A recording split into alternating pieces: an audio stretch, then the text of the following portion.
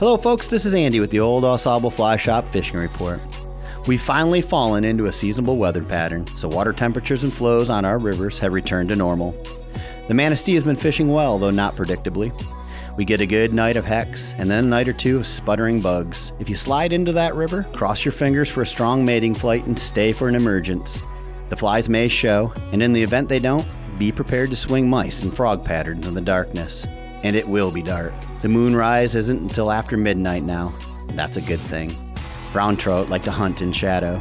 If the giant mayflies don't make an appearance and you're sneaking around gurgling frogs, go back to the same spot the next night. Stick with it long enough, and you may just find hex quivering in the currents. The AuSable has had a recharge. With temperatures returning to normal, hex have started to crawl back out of the muck banks. 2 days after any hatch, we tend to see mating swarms and gulping trout. Even the South Branch, where the hatch should be long since gone, had some nighttime angling this past week. I wouldn't count on that as a given event any longer, but it might happen. The peak of hex on the AuSable is behind us, and the fish that are taking notice of these winged worms have been poked and pricked and caught and have grown savvy and hard to catch. It's all but over.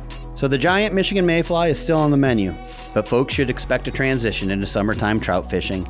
That means prospecting with attractor patterns to fish that want to feed opportunistically. And your job is to simply give that fish that opportunity.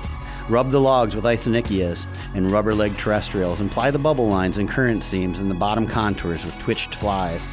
There's some very good daytime trout catching happening for those that are looking for it. Rainy days are best and make streamers another option. June has passed too fast, but we'll still be casting to find trout under the July fireworks, and the rivers will get lonelier.